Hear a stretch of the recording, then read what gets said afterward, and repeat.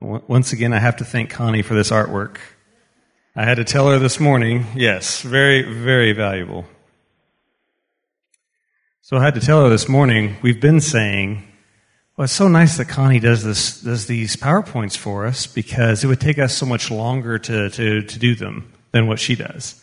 And then reality sets in. It doesn't matter how long you gave us; they still wouldn't look as good as what she does. You could get it wouldn't even matter. Let's start off with a word of prayer. Lord, thank you so much for today.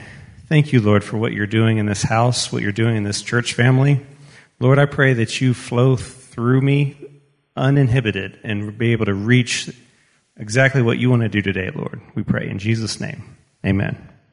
Okay, well, I'm pretty excited about this message, and I have to explain why, because it may not sound like one of those messages that you get excited about.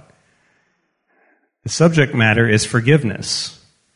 And I've been told in a lot of instances when you preach on forgiveness or you teach on forgiveness, people get uncomfortable. I know that used to be true of me. My personality profile, if you look at it on paper, it's a personality profile that can be sensitive and have a hard time getting over things. So if you're one of those people, I relate to you. And by all means, I take this from someone who understands. It can be hard to get over things. I appreciate that. So the irony, I suppose, of me preaching this message is I used to hate messages like this, and now I'm preaching it. But what I hope to do is to convey how that changed. How did it go from something that I hate to something that's now brings me joy? And that's what I hope to communicate today. So scripturally, we're going to spend quite a bit of time in Matthew 18.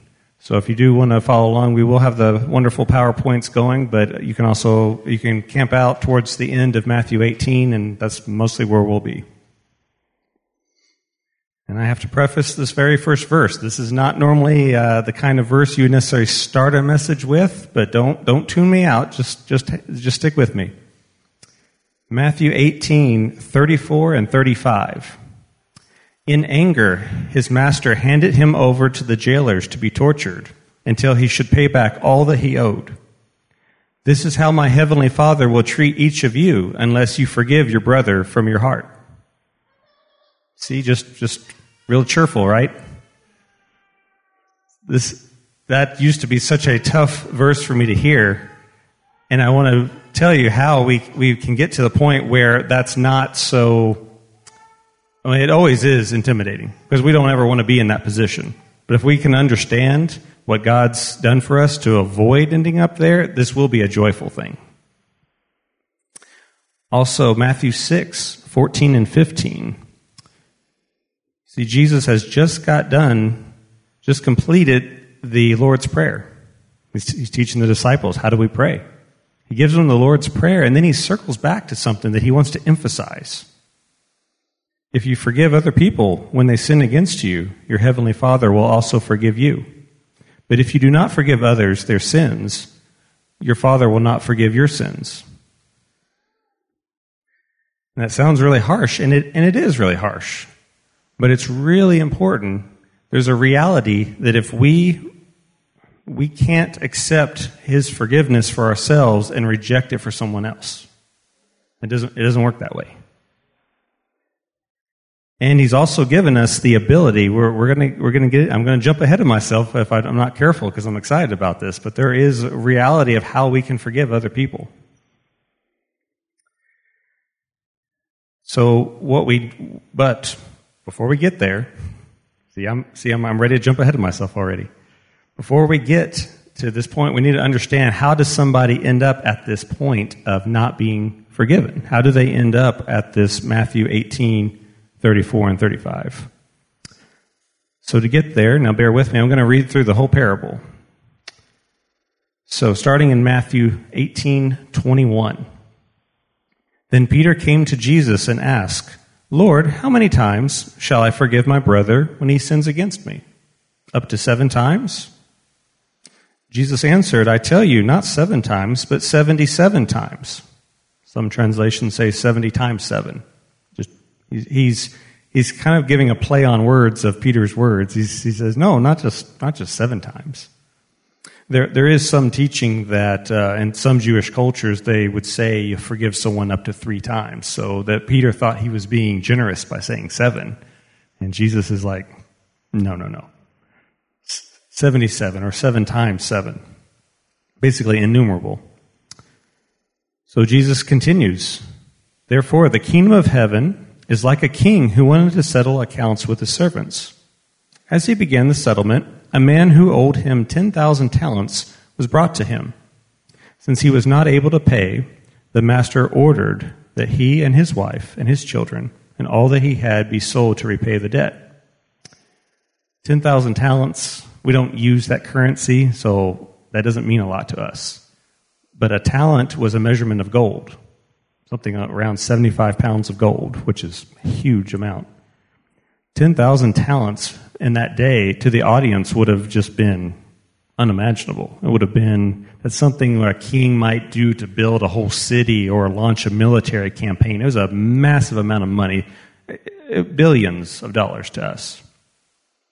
So to kind of put this in a form that we would understand, say you personally failed to deliver on a government contract that was worth $3.5 billion. And now you and everything you own is now liable for that contract, and you're ruined, you're destroyed. I don't think any of us have $3 billion lying around. It's immeasurable. You can't even comprehend. How would I ever repay that? This is the debt that God's forgiven us of. This is our sin debt before God, is this thing that we could never repay. All the good works we did the rest of our lives, never repay our sin before God, because He is the king in this parable. He is the master who we owe. So trying to convey, because it's easy to read over that and say, well, I don't know if that's a lot or not. Well, to the audience, they would have said, yeah, that's a lot. So continuing in verse 26. At this, the servant fell on his knees before him. Be patient with me, he begged. I will pay back everything. The servant's master took pity on him, canceled the debt, and let him go. That's what God's done for us. We've received salvation. I can never repay that. It's canceled. I forgive you. But when the servant went out, he found one of his fellow servants who owed him 100 denarii. This was a denarii. He grabbed him and began to choke him. Pay back what you owe me, he demanded. Again, currency we don't use. A denarii was a Roman coin, and it was the standard day wage for a laborer. So you did a day's work, you got that Roman coin. That was your standard day's pay.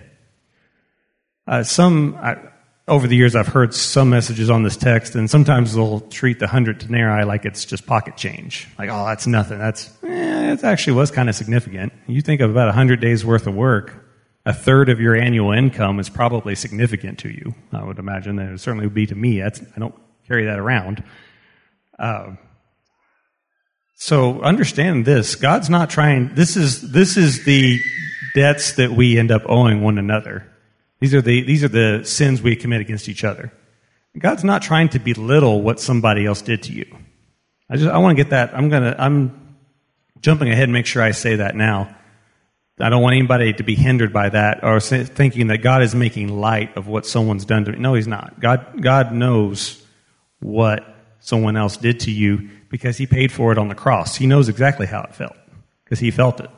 He knows exactly what whoever that is, whatever they did, He knows it because he bore it on the cross. So in verse 29, this servant fell to his knees and begged him, please be patient with me and I will pay it back. But he refused. Instead, he went off and had the man thrown into prison until he could pay the debt. When the other servants saw what had happened, they were outraged and went and told their master everything that had happened. When the master called the servant in, he said, you wicked servant, I canceled all that debt of yours because you begged me to. Shouldn't you have had mercy on your fellow servant just as I had on you? In anger, and now we're back to where we started. In anger, his master handed him over to the jailers to be tortured until he should pay back all that he owed. This is how my heavenly Father will treat each of you unless you forgive your brother from your heart. the reason that this is so significant, why does God, this is kind of how I want to explain it. There was a time where I would have said, it seems harsh that I've been victimized by somebody else, or I've been wronged, and then if I don't forgive them, God punishes me on top of that. There's a time that seemed wrong. It's not wrong, because if we're not transformed by what God has forgiven us of, He has to be harsh on this point, because if we're not able to forgive others, we haven't really haven't been transformed by how He's forgiven us. He has to hammer this point home. He has to warn us. He has to be harsh on this topic, because it's so damaging to us if we hang on to unforgiveness. And it hinders what we should receive from Him.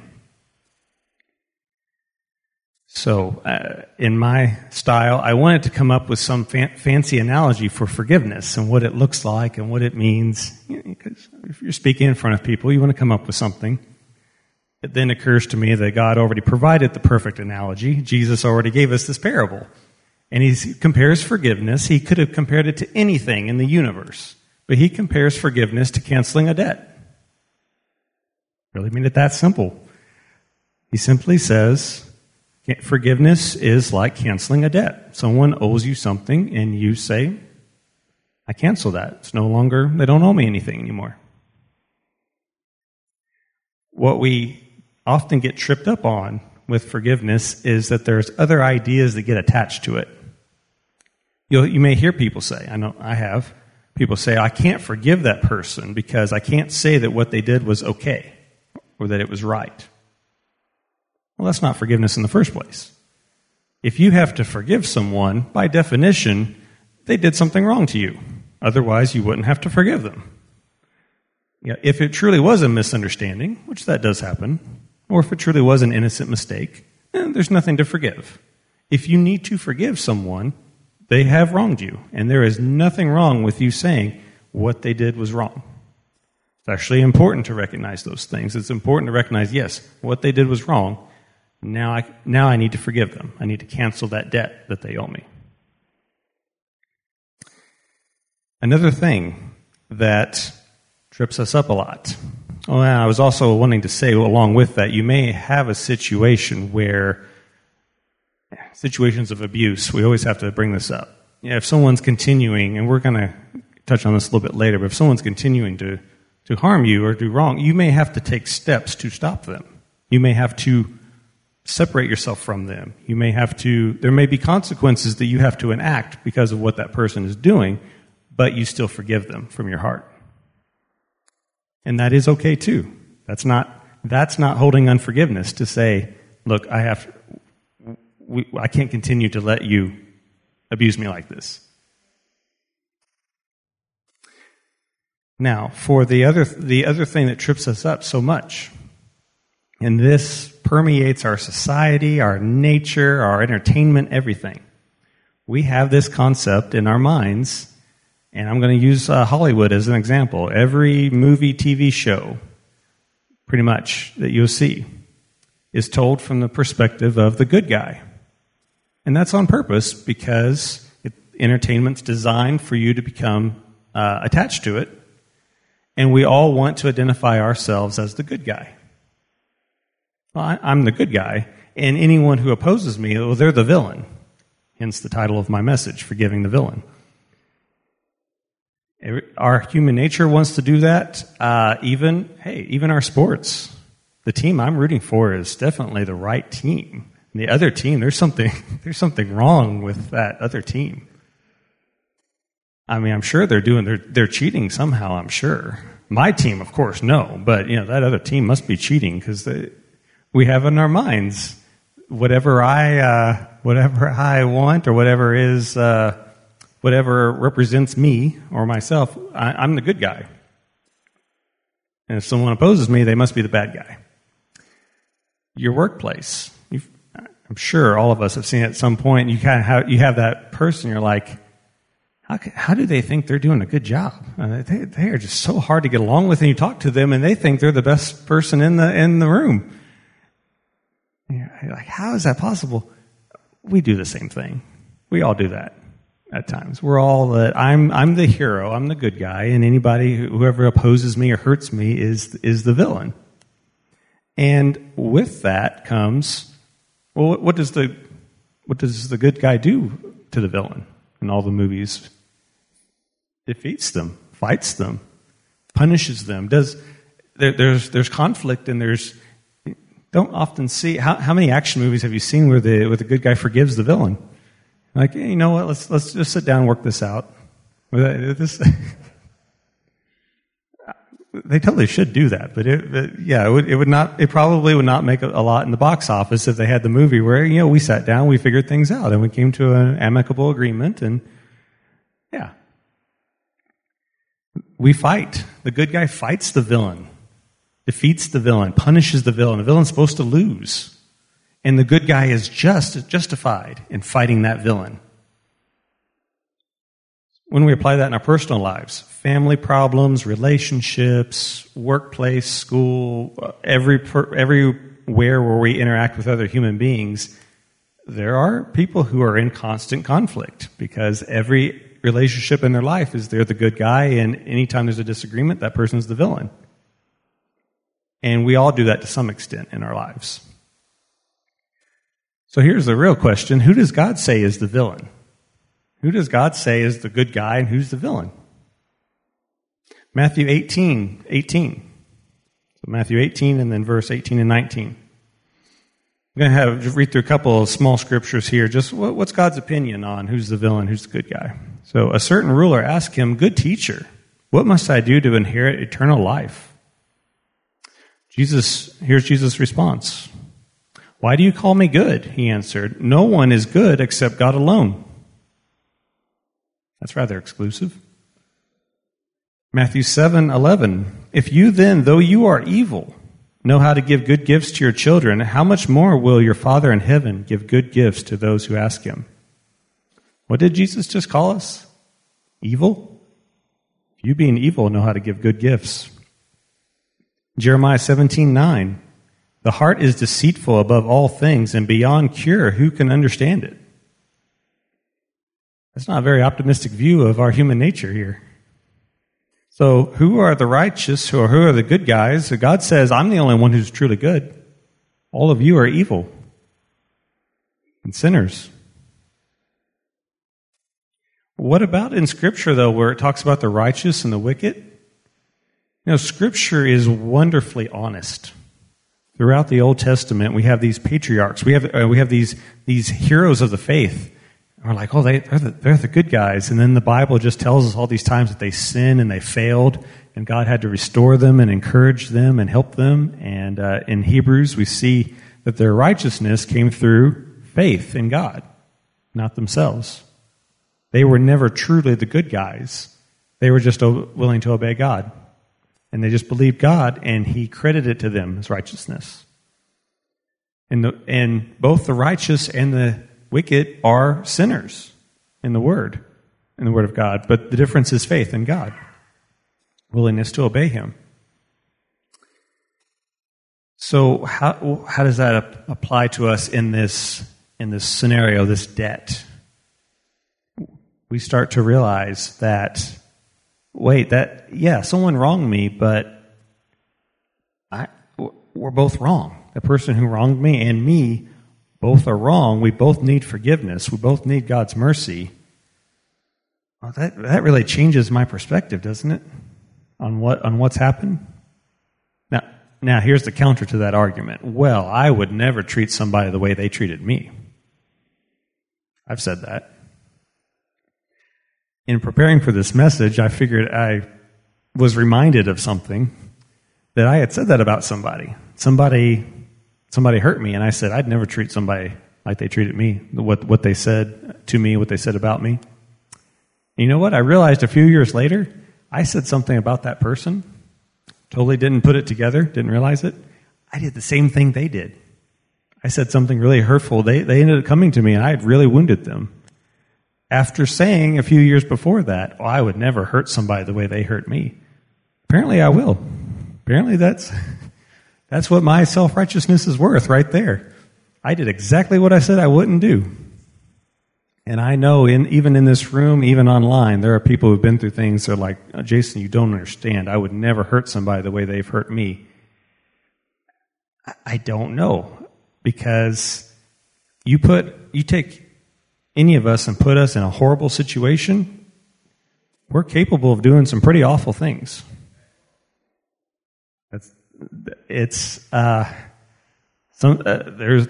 been said that our righteousness is based on our what's convenient for us. It's easy to be, if you're in a comfortable situation, you can act well. You get put in a desperate situation, and you find out real quick what our nature is. So I want to be really careful. I don't want to do that again. I don't want to go around saying I would never treat somebody like that, because I might end up doing it again. Apparently, I've been able to see that in myself. So now we need to get to some real answers here, because we found out, okay, this forgiveness thing is really important, because it can really affect. We could end up separated from God. And I'll tell you how important. I've heard people say, if that person ends up in heaven, I don't want to be there. I've heard people say that. So when God's saying, look, if you don't forgive people, you won't get my forgiveness. This can get very serious. Thankfully, I can tell you that same person who said that was giving a testimony, because they had said that, but then God restored that relationship. Right before the other person died, they got reconciled, and it was a wonderful testimony. But not, in this room right now or watching online, even later on, that may not be true for you yet. So we want to get you to that point. So, circling back to our main text, back to the parable. Okay, we've realized that servant failed. What really made the master angry was the servant did not appreciate what he had been forgiven of. I forgave you this massive debt. Why couldn't you forgive that smaller debt between you and someone else? That's what the servant missed, was how much of a sinner he was, how indebted he was, and he was forgiven. And that should transform him into, now I can share that mercy with somebody else.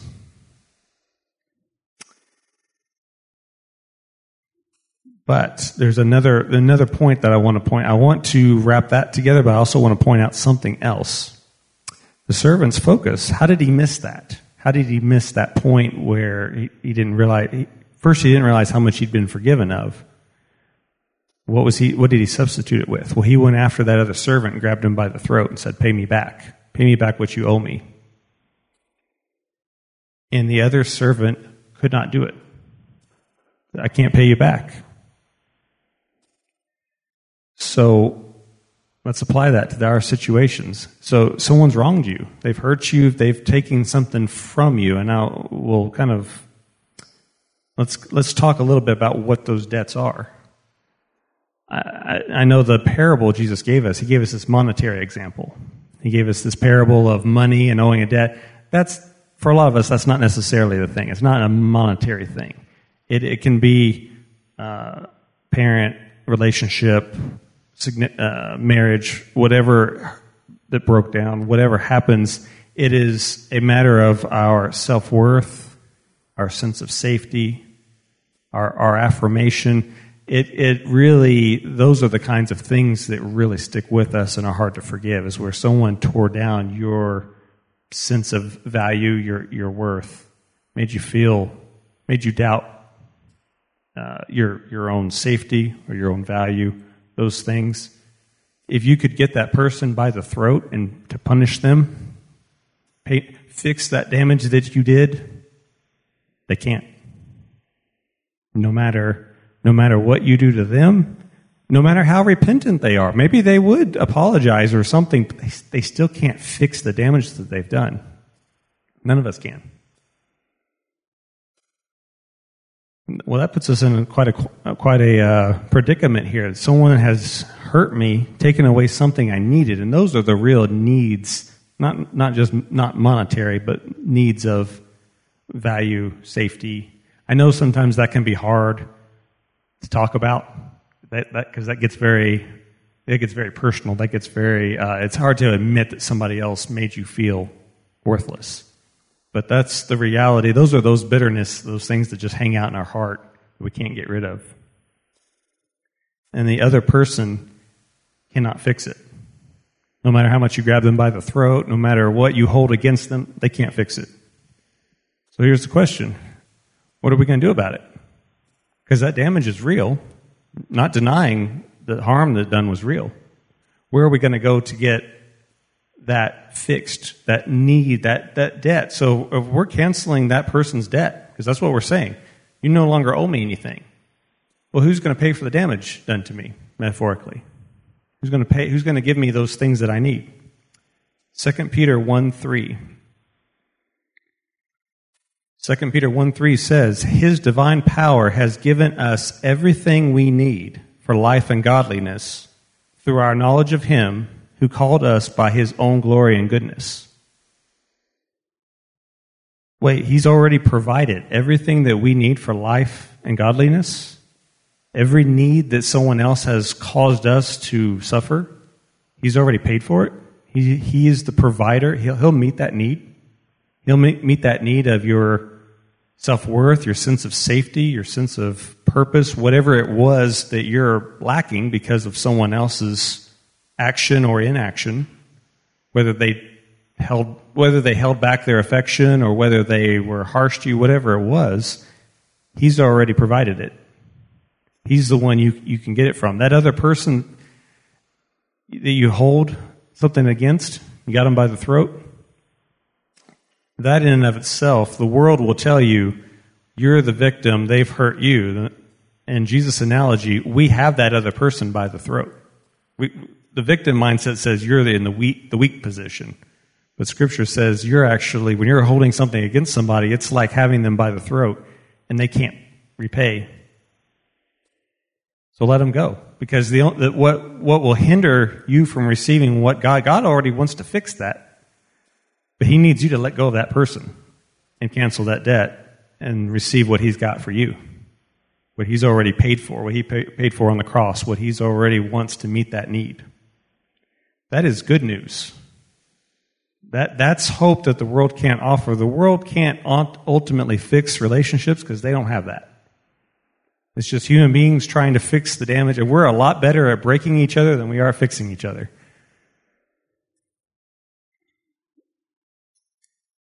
So, if God's already provided all of this, how's that going to change us? If we're no longer getting our needs met from other people, and I mean the deep-seated needs. Now, we need fellowship one with another, right? No, I don't want to confuse anybody on that. Certainly we need to interact with one another. But the reality is we're all flawed human beings. There's 7 billion of us on this nice little planet, and we are going to constantly hurt one another. We're going to constantly fail one another. If we're getting our needs met from Him, though, that's going to totally change how we respond. We can be merciful to other people. It's okay that you failed me. I wasn't relying on you in the first place. I was relying on God. So that frees me up to interact with people. And they hurt me. Okay, but I know the one who's going to fix that damage. I can testify. I've got more verses, but I will personally testify. There are things that have happened to me even recently or been said or something, and I think, boy, I used to, that would have really hurt, and now I barely feel it because God's has worked on me. He didn't change my personality, He just changed who I look to fix things. So how's it going to change how we see people? Let's look at Psalms 118:6. The Lord is with me. That's exactly what we're talking about. The Lord is with me. I will not be afraid. What can man do to me? If you've been wounded, you read that and think, well, man can do quite a bit. Human beings can hurt quite a bit. But this realization, the Lord's with me. I don't have to be afraid. Understanding He's with me causes me to look at other people and say, you can't really do anything to me. Not truly. Matthew 10:28. Do not be afraid of those who kill the body, but cannot kill the soul. Rather be afraid of the one who can destroy both soul and body in hell. This realization of our relationship with God or our interaction, wow, He's the one. And I know it's scary to think of Him destroying soul and body in hell, but that's kind of what we're talking about. If we don't forgive others and He can't forgive us, we're talking very serious consequences. We should exchange that. We should not be afraid of what people can do to us. If we're looking for Him as a provider, but we also recognize that it's a whole lot better to be right with Him than worrying about what people are doing to us. So what about the idea of getting even? It's on our minds as humans quite a bit. If the person that hurt you is a believer, haven't their sins been paid for on the cross and by the blood of Jesus? And if they're not a believer, aren't they on their way to hell? So a believer wounds me. I know God encourages me to forgive that, and I can look at the sin that someone's committed against me, and I can rejoice because God's already paid for that sin. And me and that other person, we're going to both be in heaven, and we're going to both rejoice that God forgave us because we got there the same way. The same blood of Jesus got us both there. And there's no way that I would want to deny that other person the joy of heaven because of what they did to me. It's like, God, forget what they did to me. We're going to both be in heaven. We're both going to rejoice and praise you at what you forgave us of and got us there. For the unbeliever, oh, they've sinned against me. I want to do something bad to them. They're on their way to hell. What are you going to do to them? What would you? You're not going to make it worse for them. What our heart's desire is to see them saved. See that sin that they commit us paid for by the blood of Jesus. That's wonderful. That's way more enjoyable than anything we might do to get back at them. But as far as, they should be punished, they will be. If they don't repent, they'll be punished. You don't have to do anything to make that happen. But let's try to win them to the Lord and get saved. I want to go back to a little earlier in Matthew 18. Right before He gives this parable, Jesus gives them some teaching, and I had never really saw this teaching this way before. So Matthew 18:15 says, "If your brother sins against you, go and show him his fault, just between the two of you. If he listens to you, you have won your brother over. If he does not listen, take one or two others along, so that every matter may be established by the testimony of 2 or 3 witnesses. If he refuses to listen to them, tell it to the church. And if he refuses even to listen to the church, treat him as you would a pagan or tax collector. I tell you the truth, whatever you bind on earth will be bound in heaven. Whatever you loose on earth will be loosed in heaven. Again, I tell you that if 2 or 3 of you on earth agree about anything you ask for, it will be done for you by my Father in heaven. For where 2 or 3 come together in my name, there I am with them." And immediately after that starts into Peter asking him, how many times do I forgive my brother? We quote that verse a lot. 2 or 3 of us gathered together, Jesus is there. The context of it's right in the middle of all this unforgiveness and somebody wronging us. This verse, you look at this, I was reading through this and realizing the priority of all of this is trying to restore the person who's sinned against you. There are cases where you do have to distance somebody who won't repent and who's abusive, and yeah, we understand that. But the whole heart of this is, how do I help the person who's sinning against me? Not how do I get even, not how do I defend my rights or none of the how do I get even or any of that. It's, they're sinning against me. How do I help them?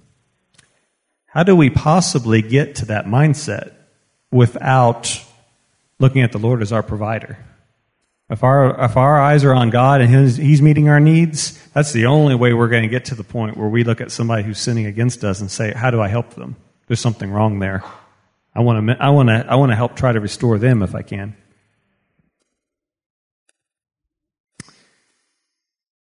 So this is, I wanted to note, if you realize you're forgiven of the 10,000 talents, you don't really need the 100 denarii anymore. We say, "Oh, I want that person to pay back what they've done." If you realize you've been forgiven a debt of 10,000 talents, of billions of dollars, you don't need the few $100s anymore. Now, here's another part of this, though. So we've realized, it's really important we forgive, and not only is it important we forgive, and God's given us a way to do it because He's meeting those needs. That harm. We can cancel that other person's debt because he's met that debt. That's great. But we also realize that we're all villains. So what happens when we hurt somebody else? What happens when we're the bad guy in the situation? Because inevitably that's going to happen. Unless we're walking around delusional that we're always the good guy, we're going to realize, look, if I'm a flawed human being, I've hurt somebody. Matthew 5:23 and 24. Therefore, if you are offering your gift at the altar, and there remember that your brother has something against you, leave your gift there in front of the altar, go first and be reconciled to your brother, then come and offer your gift. So this is Jesus talking, and they would go to it was a big deal to take your gift to the altar, and he's saying, hey, if you're at the altar and you realize somebody else has a claim against you, you've wronged somebody, go fix that first. Then come back worship God. It's so important to God that there not be unforgiveness. That means even when we've hurt somebody else, we need to go and make that right. I know that's not easy. I've had God absolutely demand, and I did obey. I've had to go and apologize to somebody that I didn't necessarily. I could have probably made the case that they didn't deserve an apology, but I still had to go do it because the Holy Spirit wouldn't leave me alone about it. I'm like, I have to go do that, and it was absolutely worth it to go and make that right with somebody. It will affect you if you. It will affect your worship to God if you don't go and make something right with someone else if you've wronged them. It will impact you. It also puts them at risk of having unforgiveness, and it's such a dangerous thing. We don't want anybody walking around with unforgiveness. We can't force them to forgive us, but we need to try to make it right with them the best we can. So our mindset has changed now from I've got to protect myself to, well, God's taking care of me. Now I want to guard somebody else against unforgiveness. I want to protect them from the unforgiveness. I cause them harm. Now I want to make that right and do my best so that they don't end up bitter. So, going forward, what are we going to do with all of this? This would be the challenge part of the message. We need to recognize if we're holding unforgiveness against anybody. I've heard this from someone else, so I'm totally stealing this. With the phrase, can that person pass through your mind safely? If you think about that person, do you get angry? Do you think something bad about them? Do you want to do something to them negatively? Is there somebody in your life that you're holding that to, holding something against them? I wasn't going to share this, but I feel like I should. I had a situation where I was mad at somebody, and God showed me, and this was only an object lesson for me from God. He showed me that person, said, if you both were standing before me, and I said I was going to send them to hell because of what they did to you, how would you respond? And immediately I was like, no, forget what they did. Lord, you've already healed that area. Forget what you've already provided for me. Just forget what they did. And I felt him saying, you're starting to get it. I'm interested in what starting to get it means. I'm sure there's more. But just that idea of the reality of, Lord, I wouldn't, no, just don't even account that against them. That's what canceling the debt means. It means if we were standing before God, we'd just say, oh, Lord, what happened there, just forget it. Don't even worry about it. You've already provided what I need. I don't know what, either watching online here, there's no way I could guess what all the different situations are that are represented here. The different hurts, different pains. but God can take care of every single one of them. It may take time, and it will almost certainly take you being willing to release that, being willing to release that debt. They can't pay it anyway. It's only hurting you to hang on to it. It's totally worth letting go of it. It really is. So, the challenge is moving forward. Recognize if you're holding something against somebody, cancel that debt and seek God for that healing. And it may be something that you think of that person again, like, oh, I'm still angry. Go back to God with it. Say, Lord, I've chosen to forgive them. Help me to not still feel badly towards them going forward. The other thing, if you realize somebody's holding something against you, either of these ways, we're at a time where we're recognizing that the connection between people is more important than ever. We've just come off the most isolated year we've ever had. This is the perfect time to reconcile with somebody. Everybody is wanting to connect with people. This is a perfect opportunity to say, you know what, I haven't talked to you for a while. I know there's this thing between us. I want to make it right. Perfect timing to do that. I also believe that where this church is headed, that there's a reason we need to let go of these things because we're going to take off as a church. We don't need this holding us back. And we've already talked about this morning. If we're reaching out to the world and we're ministering to hurting people tend to hurt people. We may have to get a little tough on this issue because we may have some people you minister to, or it can be harsh, can be hard to minister to. We can get wounded while we're out there trying to minister. We need to get really good at this forgiveness thing. Where, just wipe it off. Keep going. Because the more we're reaching the lost, the more we're going to encounter some people who will lash out and wound us if we're not ready to handle it. And we live on a planet with 7 billion flawed human beings, so we're not going to get through this without some hurts along the way. So we need to know how to get over them and get healing for them. The sooner the better. Also, along with this, and there may be some watching, or maybe even here that don't know the Lord. You haven't had the Master forgive you of that debt. You don't have the true ability to forgive someone else because you've never received forgiveness from the Lord. That if that's you, by all means, talk to myself, Pastor Chad, any of us here. If you're watching online, reach out to us. We always would welcome the chance to lead someone to the Lord, pray with you. Any of you here? This is the challenge portion, the time to react. Now, ultimately, it may be the real challenge may be reaching out to someone outside of this room. But if any of you want prayer, I'd be happy to pray with you. The elders, Pastor Chad, be happy to pray with you. If the worship team does want to come up, and I am wrapping this up, so go ahead and come on up, and let's have a time. Let's let the Lord work on this. Let's let the Lord turn this into. Me personally, this has gone from, I can hardly stand to read that verse in Matthew 18 to, wow, look what God's rescued me from by getting me to look to Him instead of other people. So that's what I pray for every one of you today. All right, praise the Lord. I can't think of a more critical message than forgiveness. How many have ever struggled with forgiveness? And how many, I'm not going to say this, but don't raise your hand on this one. I don't want to implicate anybody here. Are you still struggling with forgiveness? In fact, I had a book. It's one of my favorite books. I give it to people all the time because when I recognize bitterness,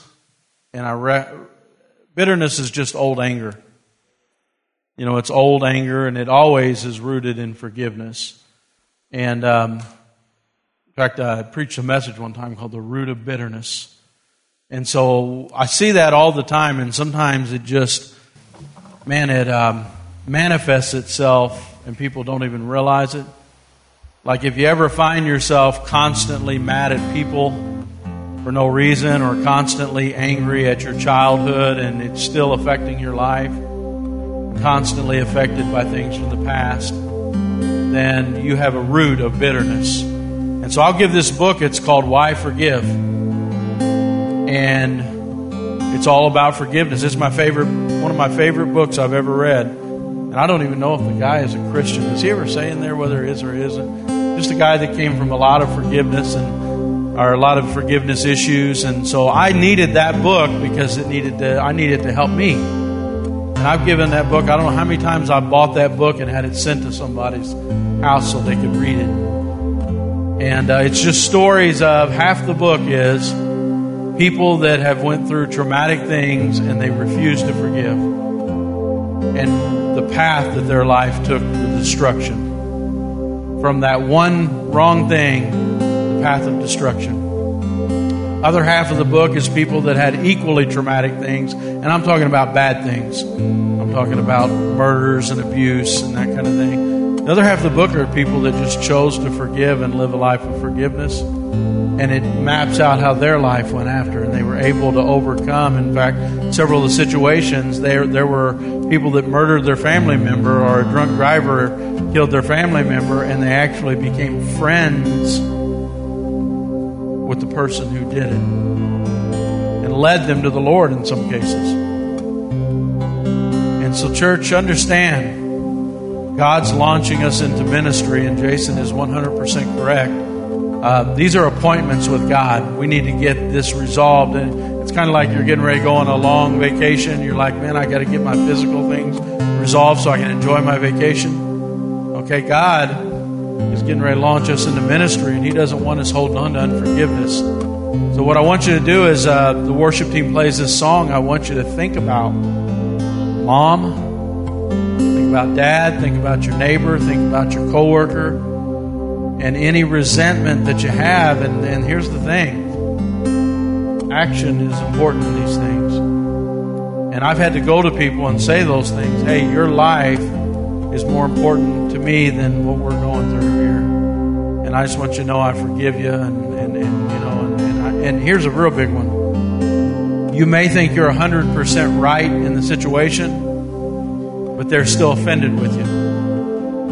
And so one really good thing to say that I've found over the years is, I'm sorry for the offense. You know, this situation has caused an offense, and I've went to people that I knew I did the right thing, and I've actually said, I'm sorry that you're offended by me. And I apologize for the offense, and I hope that I can relieve the offense. And you say, well, man, never say that to somebody, who's done you wrong. But, the goal, like Jason said, is to reach souls. And, man, that'll speak louder than anything. So I want you to think about that now. Rise to your feet.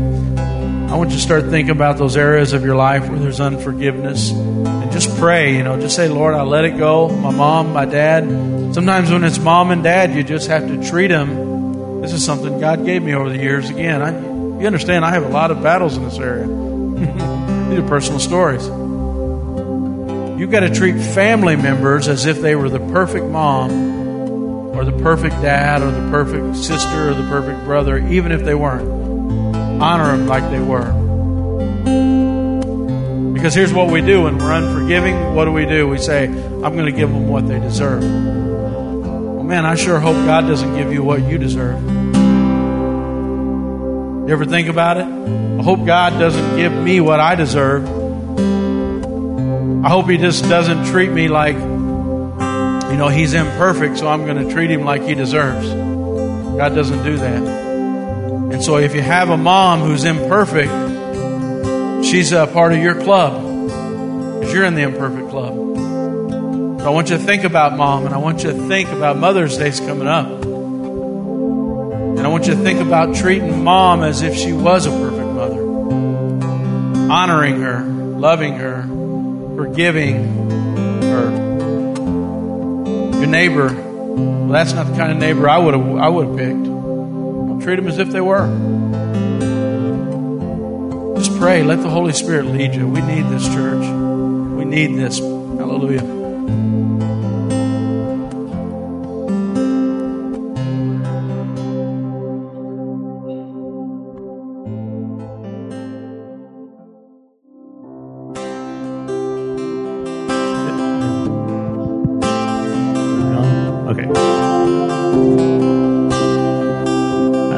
just want to remind everybody, when we're in heaven, whatever has happened to us in this life, and this includes even the worst of things,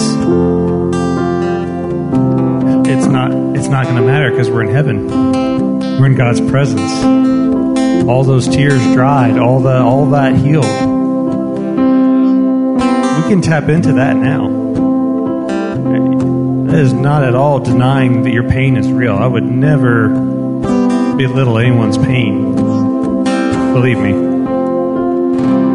But there is, God's glory will overwhelm that pain, will heal that pain, when we're in heaven, we won't feel that anymore. We can tap into that now. We can realize, Lord, I'm headed towards your presence and glory, and this will no longer haunt me or hurt me. I want to tap into that right now by faith, already acknowledging, look, I'm already headed to that place of total healing now. Lord, I want some of that healing now. Help me.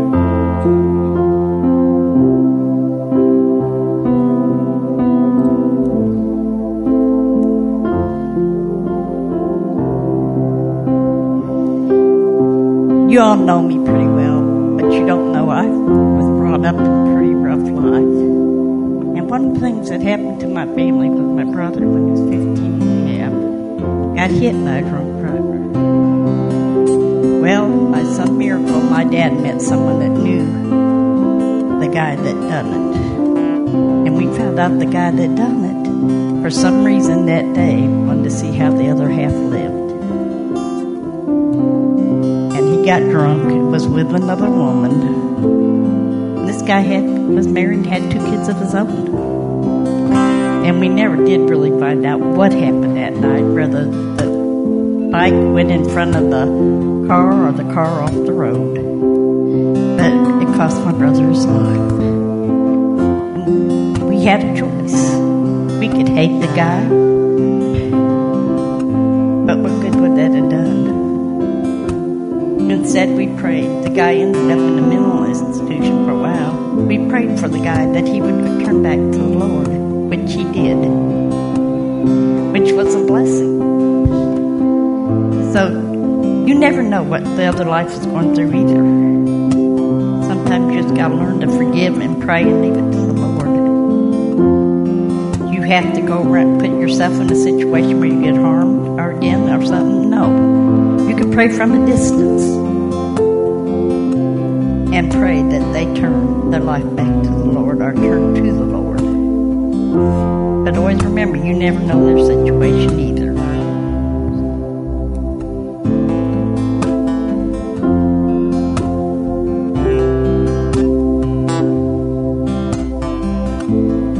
I will close us out in prayer.